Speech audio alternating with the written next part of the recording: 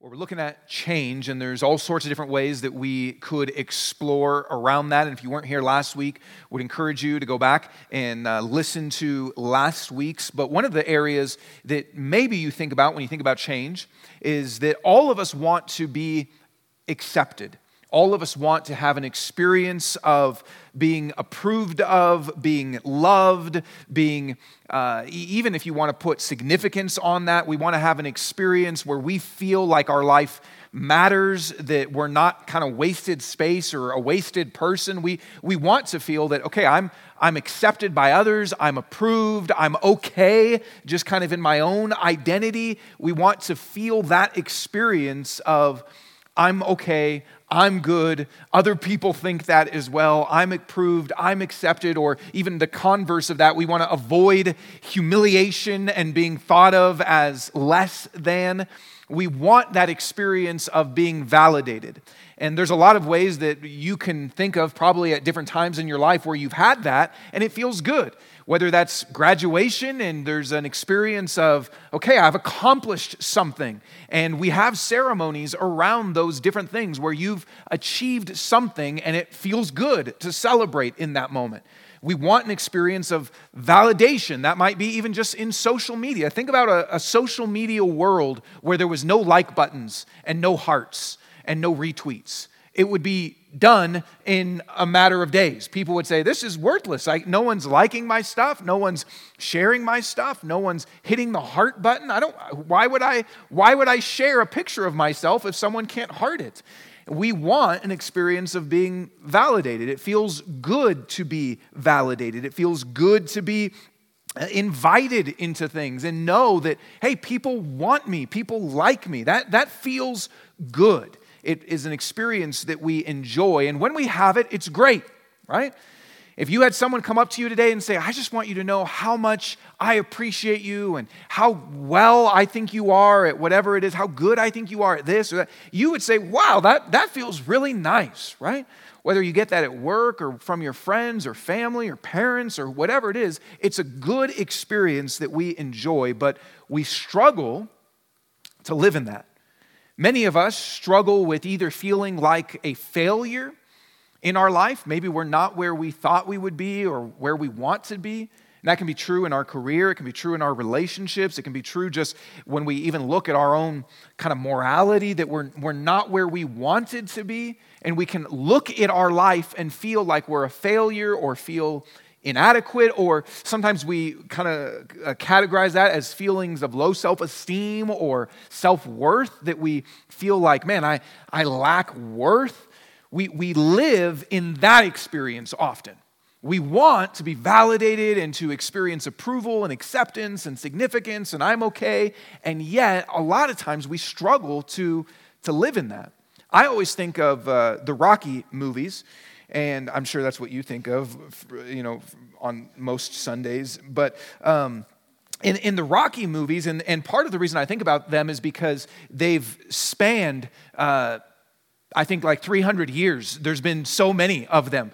And there's the first 5, which are great. The 5th one's the best one. I know that's a very unpopular opinion, but the 5th one's the best. And then after that, there's Creed 1 and Creed 2, and Creed 3 is coming up. And there was also, I forgot, Rocky just had another one just by himself as an older man. So there's been, honestly, at least, I think 8 of them now that there's been, and the 9th one that's coming up. So they've spanned a long time, okay? I'm going somewhere with this, I promise you. I'm just going. I'm actually just going to show the Rocky movies. I didn't have time to prepare a sermon today. The first Rocky movie, Rocky says something about this. He says, I need to be able to win, or actually he doesn't say win. He says he just needs to be able to go the distance. I need to be able to go the distance because I need to be able to prove that I'm not a bum. And so really for him, fighting, winning is about not being a bum. He wants to know that he's not just kind of this street kid from Philly, but that he's actually somebody. Okay, that's the first one, made back in the 70s, I think, okay? And then the second one, similar themes. Third one, similar themes. Fourth one, similar themes. All the way now into the late 2000s, Creed 1 What Creed says is this: as he's like losing in the ring, Rocky says, Rocky's his coach, I'm going to call it. And he says, no. And he says, why? Why can't I call the fight? And he says, I have to, let me just make sure I get it right. He says, I have to prove what, Rocky says? That I'm not a mistake. Same thing. Generations of movies, generations of stories, same thing. Creed 2, even after Creed wins, sorry, spoiler alert, even after Creed wins, Creed 2, and if you look at the trailer even, his girlfriend says to him, what? You didn't get your validation? You won already, but you don't feel validated? You didn't get your validation? And no, he doesn't. He's got to prove that he can do it. And I don't know what's going to happen in Creed 3, but I guarantee it's going to be something very similar.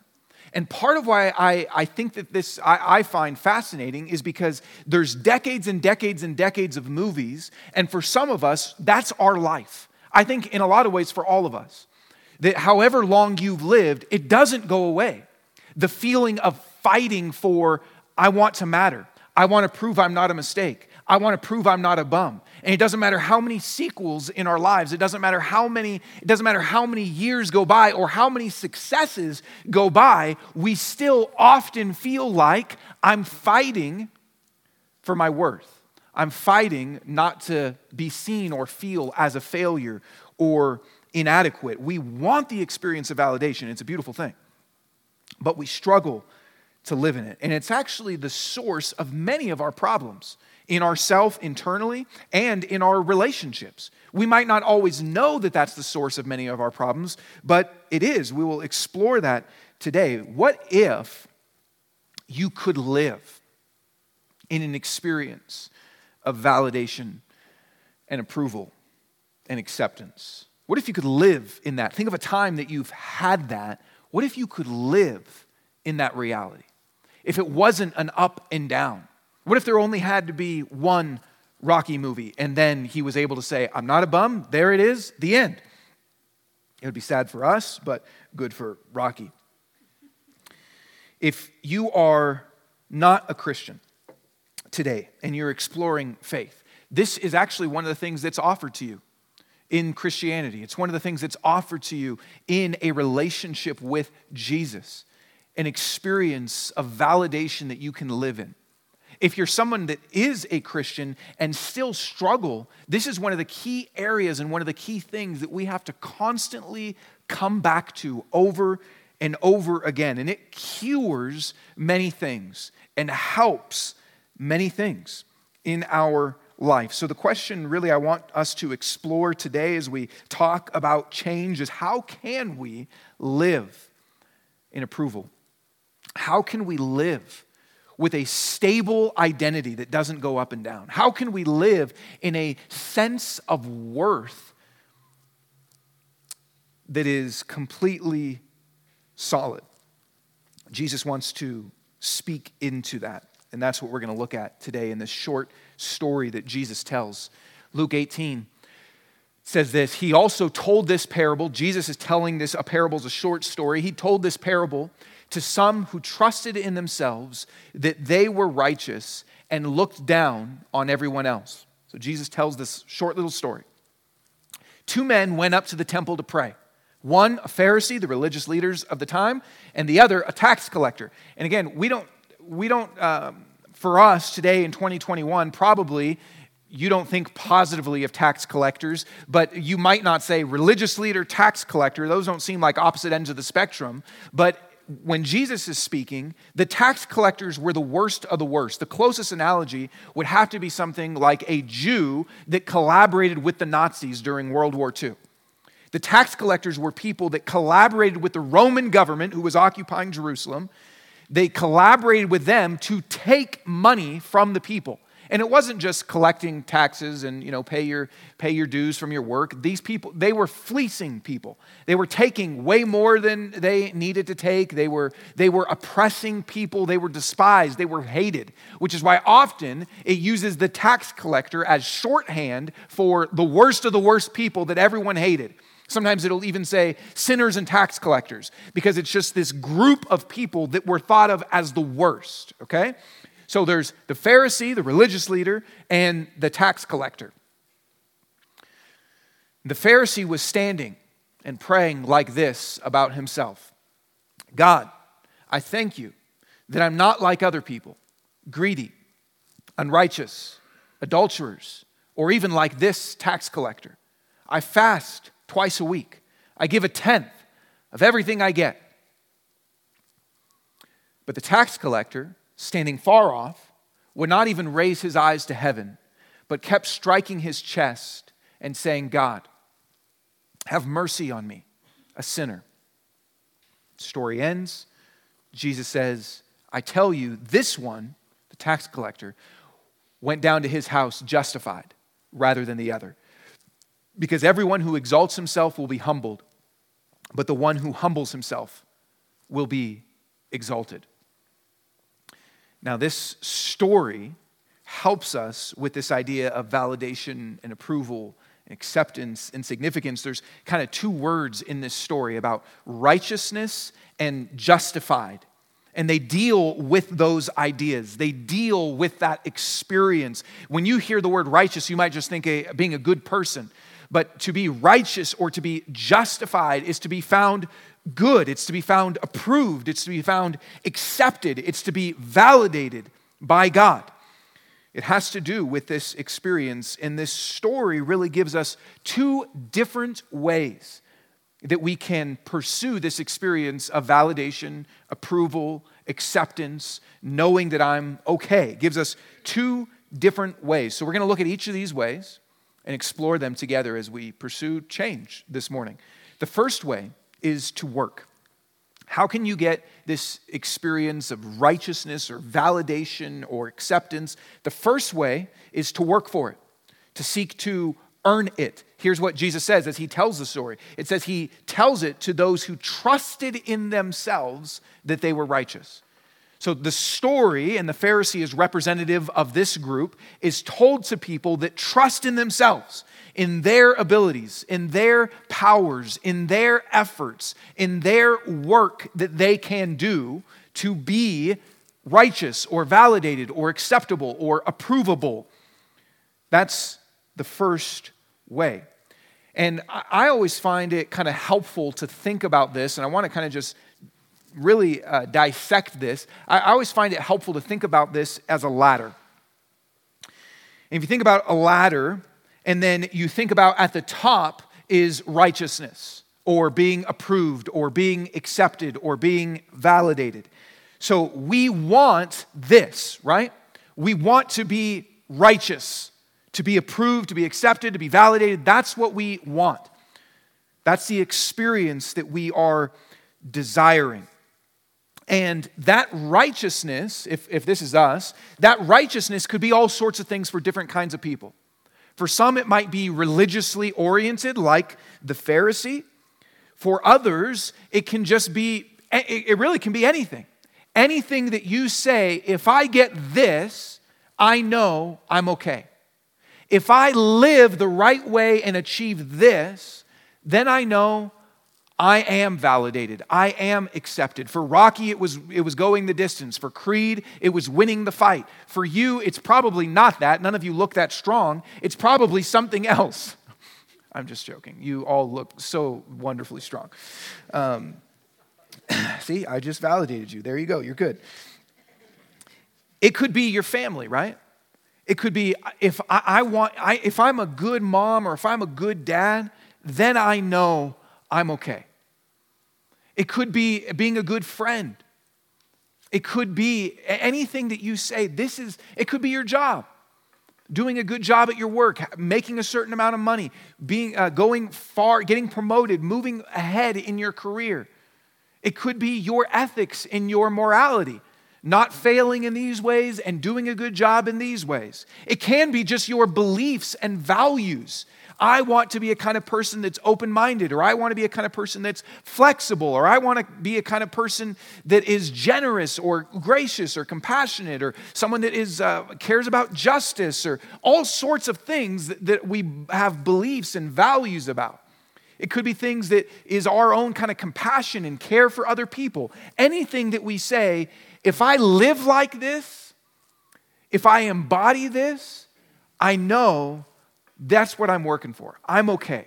That's how I know I'm a good person. That's how I know that I have worth, that I'm acceptable, that I'm approvable, anything like that, okay? It can be making an impact in the world. It can be all sorts of things. The helpful thing to think about is just, what is it that I look to and say, if I do this, or if I'm like this, or if I have this, that's what makes me good. That's how I know I'm okay. That's how I know I'm not a bum. That's righteousness. And it's actually, as we think about the first way of working for this, it's the source of many of our problems. Working for that righteousness and trusting in ourselves, as Jesus says, for that righteousness is the source of many of our problems. And a lot of times we don't actually realize that it's causing problems. Let me give you kind of two different categories of how it affects us and then how it affects our relationships. If you think about how it affects us, one way to think about it is pride. And this is really for the Pharisee. Pharisee shows up, and what does he say? He says, I thank you that I'm not an adulterer. I'm not, I don't remember all the things he says, but he says, I fast twice a week. I mean, that's pretty impressive. He says, I give a tenth of everything I have. I mean, he's living a good life. He kind of goes through some of the commandments. I'm not an adulterer. I'm not greedy. I'm not like this tax collector. Thank you, God, that I'm like that. And it can create, if you are working for your righteousness and you feel like you're at the top, it can create a sense of pride. And I don't mean that in a positive sense, but it can create a sense of self-righteousness. That's where that comes from. It can create a sense of superiority. It can create a sense, and listen, if you were to talk to this Pharisee, he thinks his life is going great, right? So you might not feel that you've got all these problems. You might actually feel life is good. I thank God that I'm moral, that I'm doing these things, and I'm not doing these things. This might be where some of us are. Maybe some of us are top of the ladder people. We have an experience where life is going well, life is going good, we're at the top, and it feels good. Some of us might feel more of an experience of being at the bottom of the ladder. We feel down because there's something at the top of righteousness and how I know that I'm good, how I know that I'm okay, how I know that I'm acceptable, how I know that I'm validated, and we don't have it. We don't have it. Where do you look at your life and you say, I know that I'm not there? Where do you look at your life and you actually experience a sense of disappointment that you say, I'm not where I want to be. I'm not getting what I want to get. I've let myself down. Where in your life do you say this? I am failing at who I thought I could be, who I thought I should be. I'm not as good of a friend, mom, father, husband, wife, in my job. I'm not living up to the morality that I have or that I say that I have. And you actually feel down. You feel guilt. You feel shame. You feel failure. You feel the low part of the experience, where you might feel like I've really let myself down. From what? From this. I've failed my own standards of who I want to be. Maybe even at times what this creates is an apathy to not even try anymore. Because you've lived so much, you've tried so much to get up there, but it feels so insurmountable. And so why even try? Why even try again on this? Why even try again on that? It's not even worth it.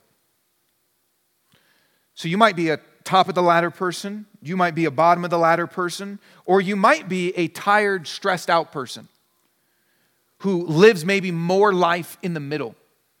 You don't feel like I'm there, I've got it, and you don't feel like, man, I just keep letting myself down, I'm failing. You feel in the middle.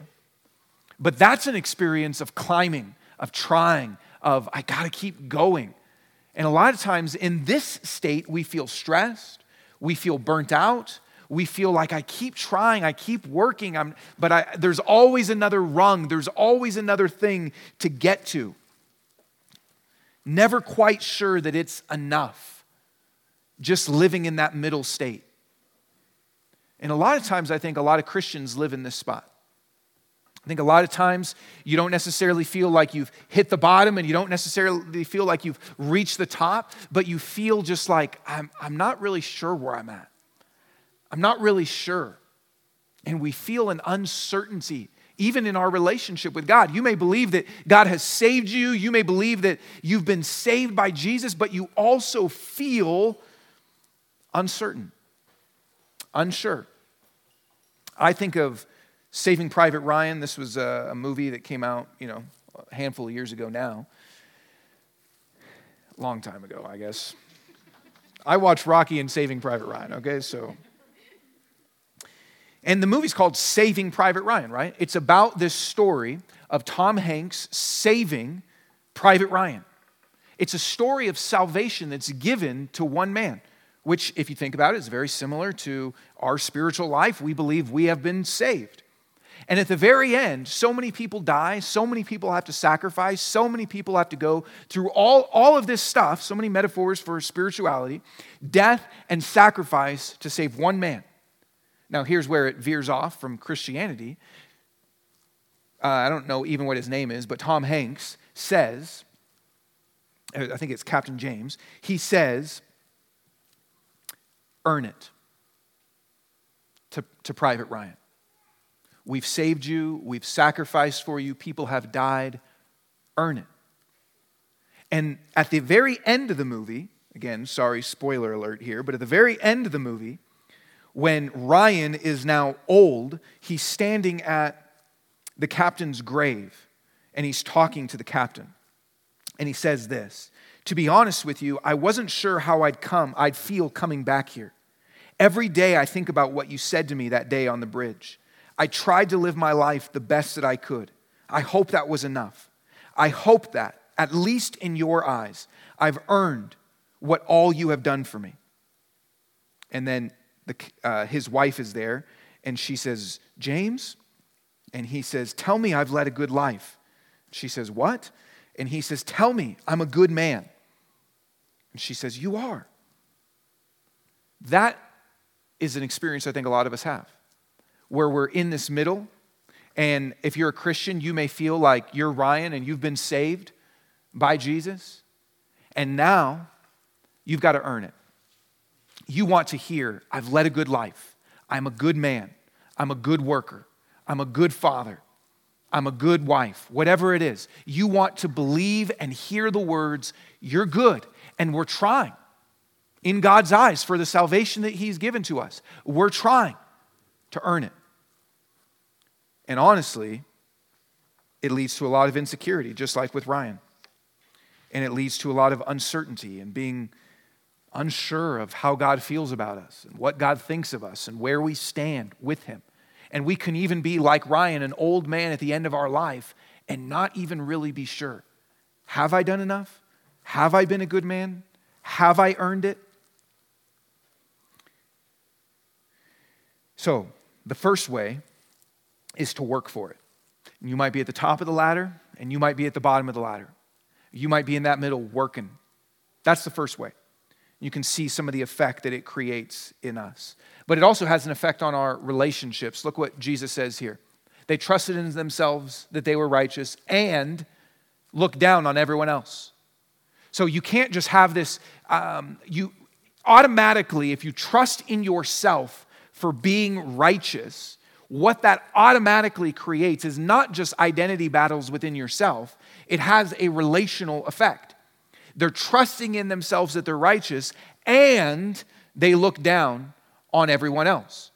So it creates an effect on us, but it also creates an effect on our relationships. And again, listen, we have a lot of relationship problems. And I'm not saying every single relationship problem we have is rooted here, but a lot of them are, and we often don't realize that this is where they come from. But many of them do. And let me give you kind of two ways that this can happen. First is that we can compare ourselves to others.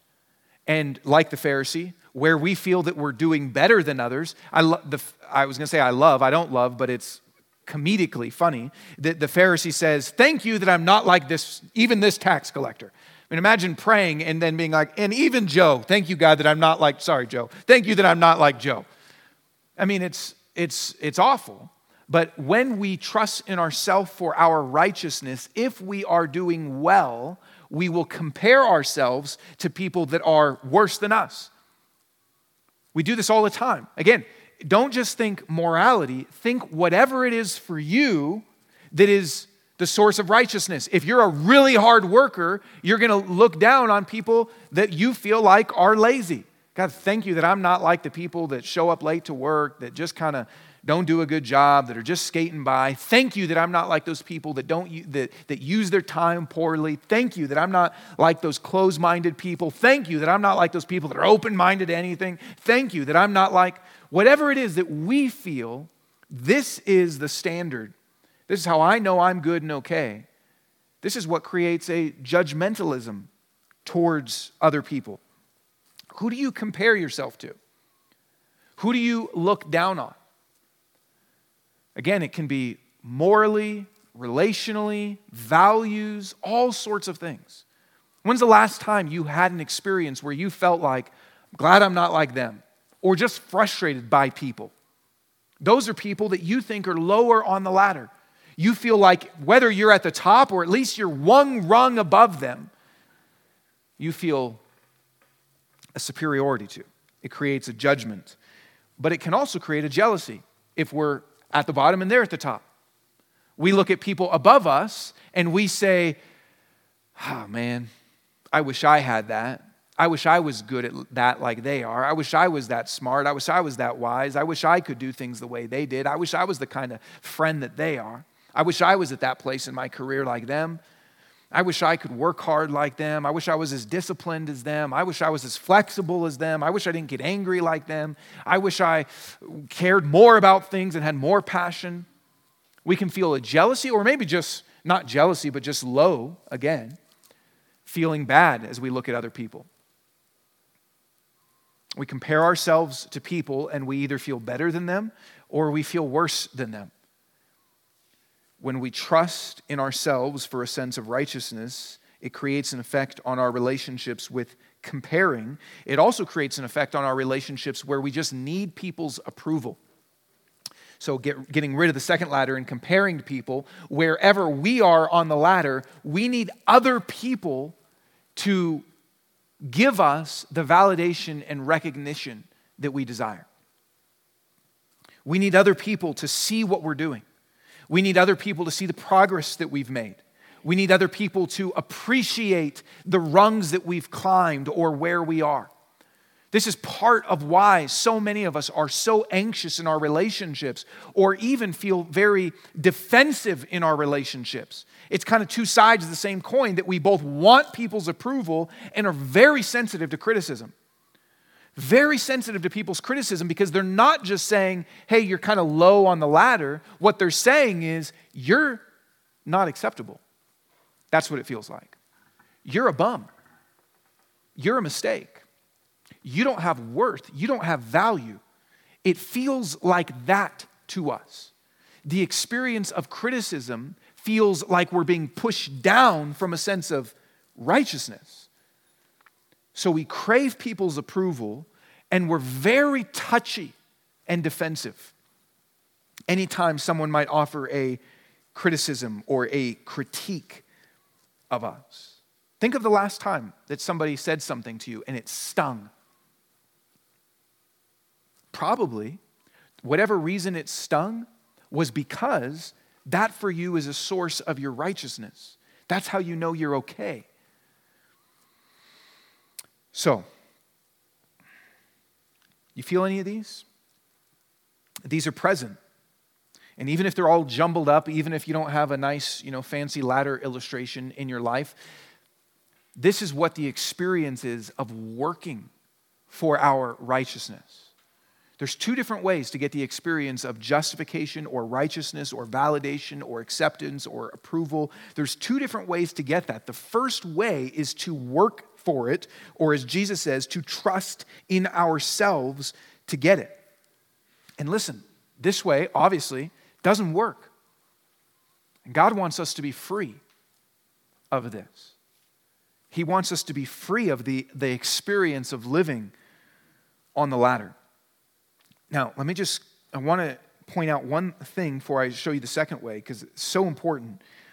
I don't want you to miss this. This guy, the Pharisee, is great. Like, we would probably want to be friends with him. I would love him to come to this church. I'm not an adulterer. That's awesome. I'm not greedy. That's great. He fasts twice a week. He's spiritually committed. He gives 1/10 of his money. I mean, he's a generous, loving husband. He's a devoted follower of God. He goes to church. I mean, he's awesome. And he thanks God for that. He doesn't say, I'm so glad that I'm like this all by myself. He says, God, I thank you that this is how I am. He gives God thanks for who he is. So if you look at your life and you feel thankful to God that you're not bad, and thankful to God that you are good, you might be this guy. But here's the key, and this is why this is so important and can liberate some of us even that have been Christians for a long time, like this guy. Still in that, Jesus says the problem was he's trusting his righteousness. He's trusting his righteousness. He believes God gave it to him. He thanks God for it, but it's still his. He's trusting God for the righteousness that God has created in him and says, that's how I know I'm good. God, I thank you that you've empowered me. I thank you that you've enabled me. I thank you that you've helped me see things. I thank you that you've brought about change in my life. But the way that I know I'm righteous, acceptable, validated, good is because of the righteousness that I have that you gave me. That's the first way. The second way is righteousness as a gift. Righteousness as a gift. And the second man is the one that embodies this, where he says, God, have mercy on me, a sinner.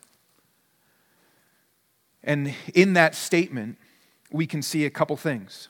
We can see, God, have mercy on me, a sinner. We can see this, back to the ladder, that at the top is God,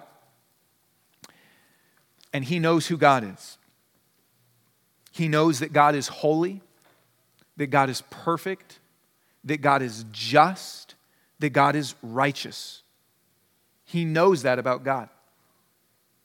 He knows that all the sins that he's done, he knows that all the ways that he has lived his life that have been far from who God is and what God says. He knows.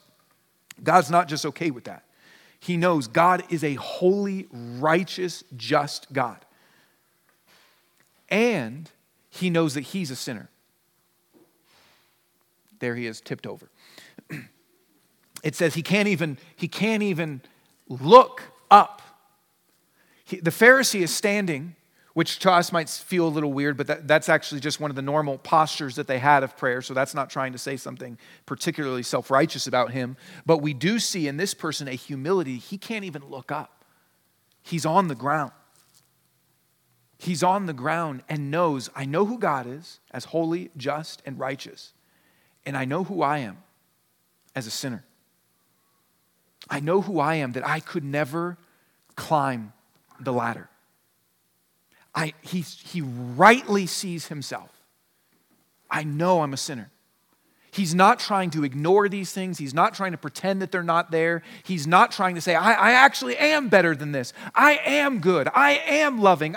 He's not trying to assert his self-esteem or self-worth with affirmation statements. He knows I'm not worthy. I'm a sinner. And he knows what his need is. He knows who God is. He knows himself. And he knows his need. He doesn't just say to God, God, can you just let me off the hook? He doesn't say, God, can you just kind of be nice to me? I know you're a really nice God. He says, have mercy on me. But that word mercy is actually the Greek word hilaskomai, which means Propitiation, which is a word we don't often use, but it's a word that has to do with the sacrificial system that they used. He's actually saying, God, propitiate my sin, which is to say, cover it through the sacrifices that are being done in the temple. Animal sacrifices were done on an annual basis and on a regular basis to atone for or to cover or to propitiate, which is to take away, to remove the wrath of God towards sin. That as sinners, we justly deserve death. We justly deserve condemnation. We justly deserve to be separated from God. And yet God provided a way to say, instead of you dying, the sins were put upon an animal. And so that's what he's actually saying. He's not just saying, God, be nice to me. He's saying, propitiate my sins. God, right now in this temple, cover my sins. Forgive them based on the death of an animal instead of me. And that word propitiation or hilaskomai is sometimes translated as atonement, which I just think this is a helpful definition from one of the Bible encyclopedias, which I'm sure you all read regularly, but it says, this is the definition of atonement. It says, in Christian thought, the act by which God and man are brought together in personal relationship. The term atonement is derived from Anglo-Saxon words meaning making at one, hence at one-ment. You may have never known that that's what atonement means, but if you break down those words, that's where it comes from, is to make at one or to reconcile. That's how propitiation is often translated. Here is from Hebrews what it says about Jesus. Therefore, he had to be like his brothers and sisters in every way, so that he could become a merciful and faithful high priest in matters pertaining to God, to make hilaskomai, to make atonement for the sins of the people. So here's what happens. This man is in the temple. He knows himself. He knows God. And he knows his need. His need isn't just for God to be nice. His need is for his sins to be atoned for, to be propitiated. Now we know that when Jesus comes, he is the ultimate one that makes atonement. We don't sacrifice animals today. Next week, if you come, we might do that. But no, I'm just kidding. We don't sacrifice animals anymore. Jesus is the one that says, I am the sacrificial lamb, and I am the one that makes atonement. I am the one that propitiates. I am the one that allows us allows you and I to be at one with God. So he knows who God is. He knows his sin, and he knows his need for a sacrifice, for someone to atone for the sins, to make him at one with God again. Here's how the Bible says it about Jesus being the one that gives this to us, and just show you this picture that it is us at the bottom, Jesus who is the perfect, the righteous one, who lived the perfect righteous life, and yet it says this about God and Jesus: he made the one, Jesus, he, God the Father, made the one, Jesus, he made the one who did not know sin. Jesus did not sin at all. He lived a perfect righteous life. He made the one who did not know sin to be sin for us, so that in him, which means when we are connected to him, we might become the righteousness of God. That's that thing that we long for. We long for being righteous, acceptance, validation. And it says this: we are made at one with Jesus. We are united in him. That's what this tax collector is asking for. He's saying, my sins have separated me from you. There's no way I could ever earn them. There's no way I could ever work a certain amount of rungs on the ladder to be considered acceptable in your sight. There's no way I could ever earn this or be validated. There's no way I could live. No tenth of my money I could give, no fasting I could do, no not doing or actively doing that could get me righteousness. Nothing. Instead, what I need is mercy. Instead, what I need is atonement, to be at one again with you. And the Bible says Jesus is the one that does that for you and I. That he becomes the atonement, the propitiation, and that when we are connected in him, we become the righteousness of God. We become, which is weird language, but it's to say you are fully in an experience because of your connection, not because of who you are, but because of your connection to Jesus, that we are made at one. We are made righteous. We are approved by God, accepted by God. This is so important because if we think that Jesus is mainly our teacher or our example, then our life will mainly be, we think Jesus is kind of at the top telling us how to get up the steps. Jesus is a good example of one that lived up to the steps. Or Jesus is the teacher that tells us, here's how you live your life, here's how you get up the steps. But that's not what the tax collector saw, and that's not what Christianity is, and that's not what will give us a stable identity. What it says is, Jesus is the perfect, righteous one who has all the approval, all the acceptance, all the validation of God. And when you ask him to be merciful to you, you are made one with him so that you stand with him as the righteousness of God. This is the good news that is offered to us, which means that we can live in a stable identity. Complete worth, complete value, complete acceptance, even though we sin. Even though we live our life not climbing the ladder. Whether you feel like you've done a great job or you feel like you've done an awful job, it's not our righteousness. It's his righteousness, which would create a lot of things. It creates rest. It creates joy.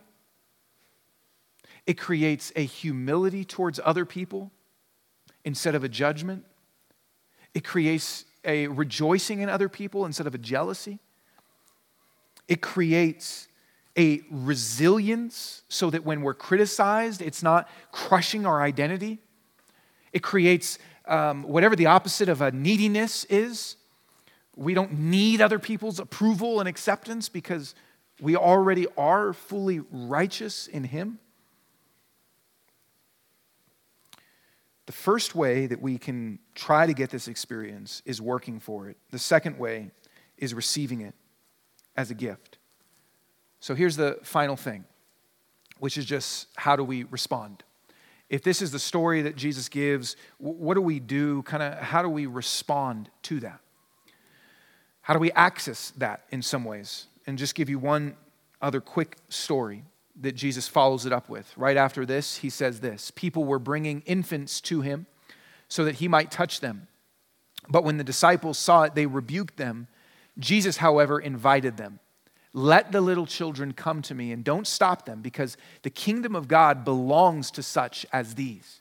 Truly, I tell you, whoever does not receive the kingdom of God like a little child will never enter it. These stories are connected. One is a parable, and then this is kind of a live illustration where Jesus is saying, you want the kingdom of God, or you want righteousness, or you want acceptance with God, or you want to live in that experience. The way you do that is by coming, let the little children come to me, and receiving. That we have to have the heart of a child, which is really displayed in those two words. To come to Jesus means that he's inviting all of us, wherever you are. Wherever you are, whoever you are. I love this invitation that follows up the story, because here's what it means. Jesus sees, and if we're honest, it's there. Jesus sees the ladder struggles that we have.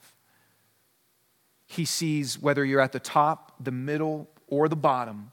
He sees the ladder struggles that we have, and he says, come here. come here.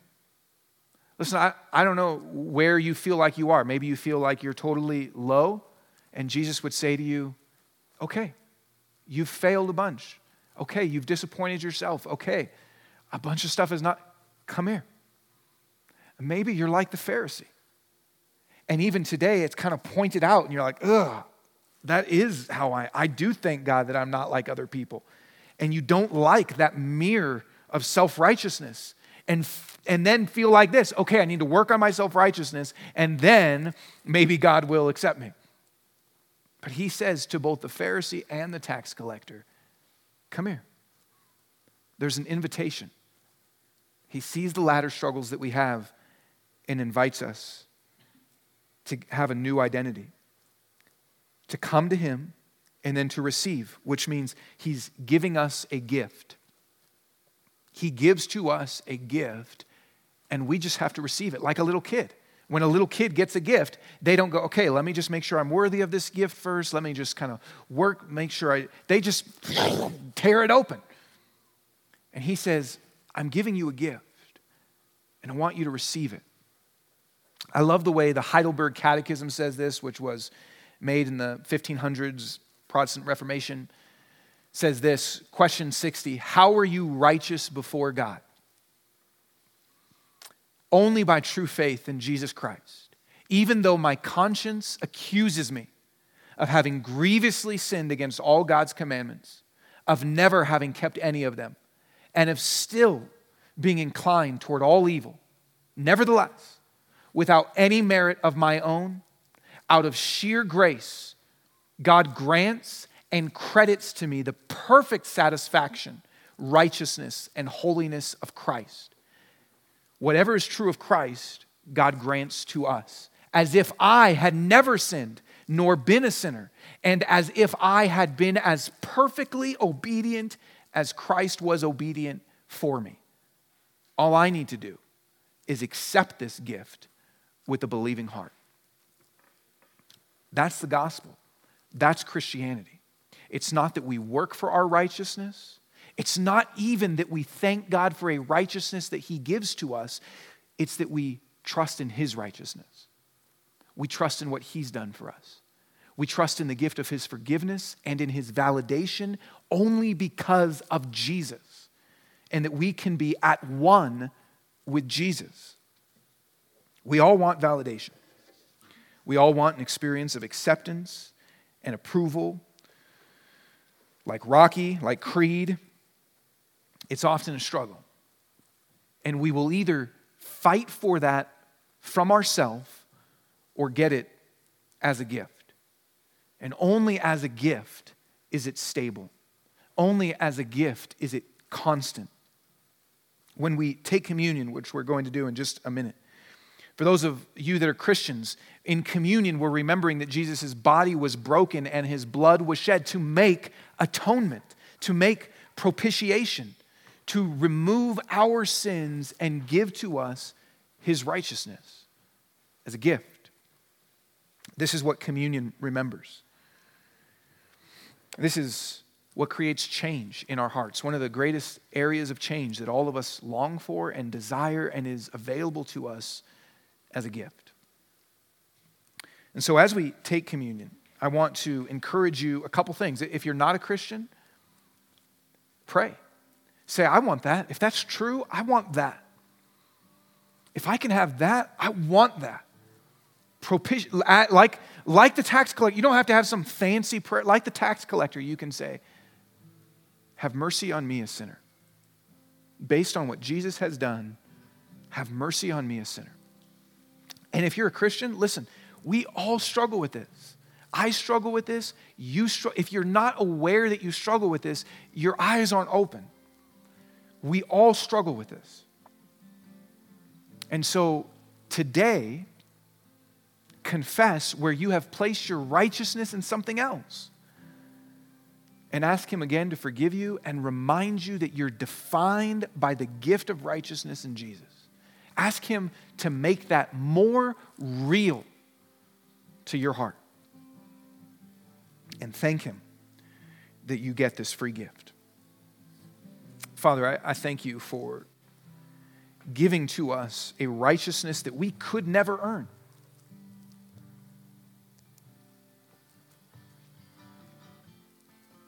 God, we can never make our way up the ladder. Some of us know that, some of us don't know that. Some of us are tired, some of us are low and down, some of us are feeling great and feel like we're at the top of the ladder. Lord, I pray that you would lead our hearts to transfer our trust from our righteousness to the righteousness you've given to us in Jesus. Today, right now, but even as we go from here, let us live with an identity, a stable identity that's based on you, Jesus, not us. Amen.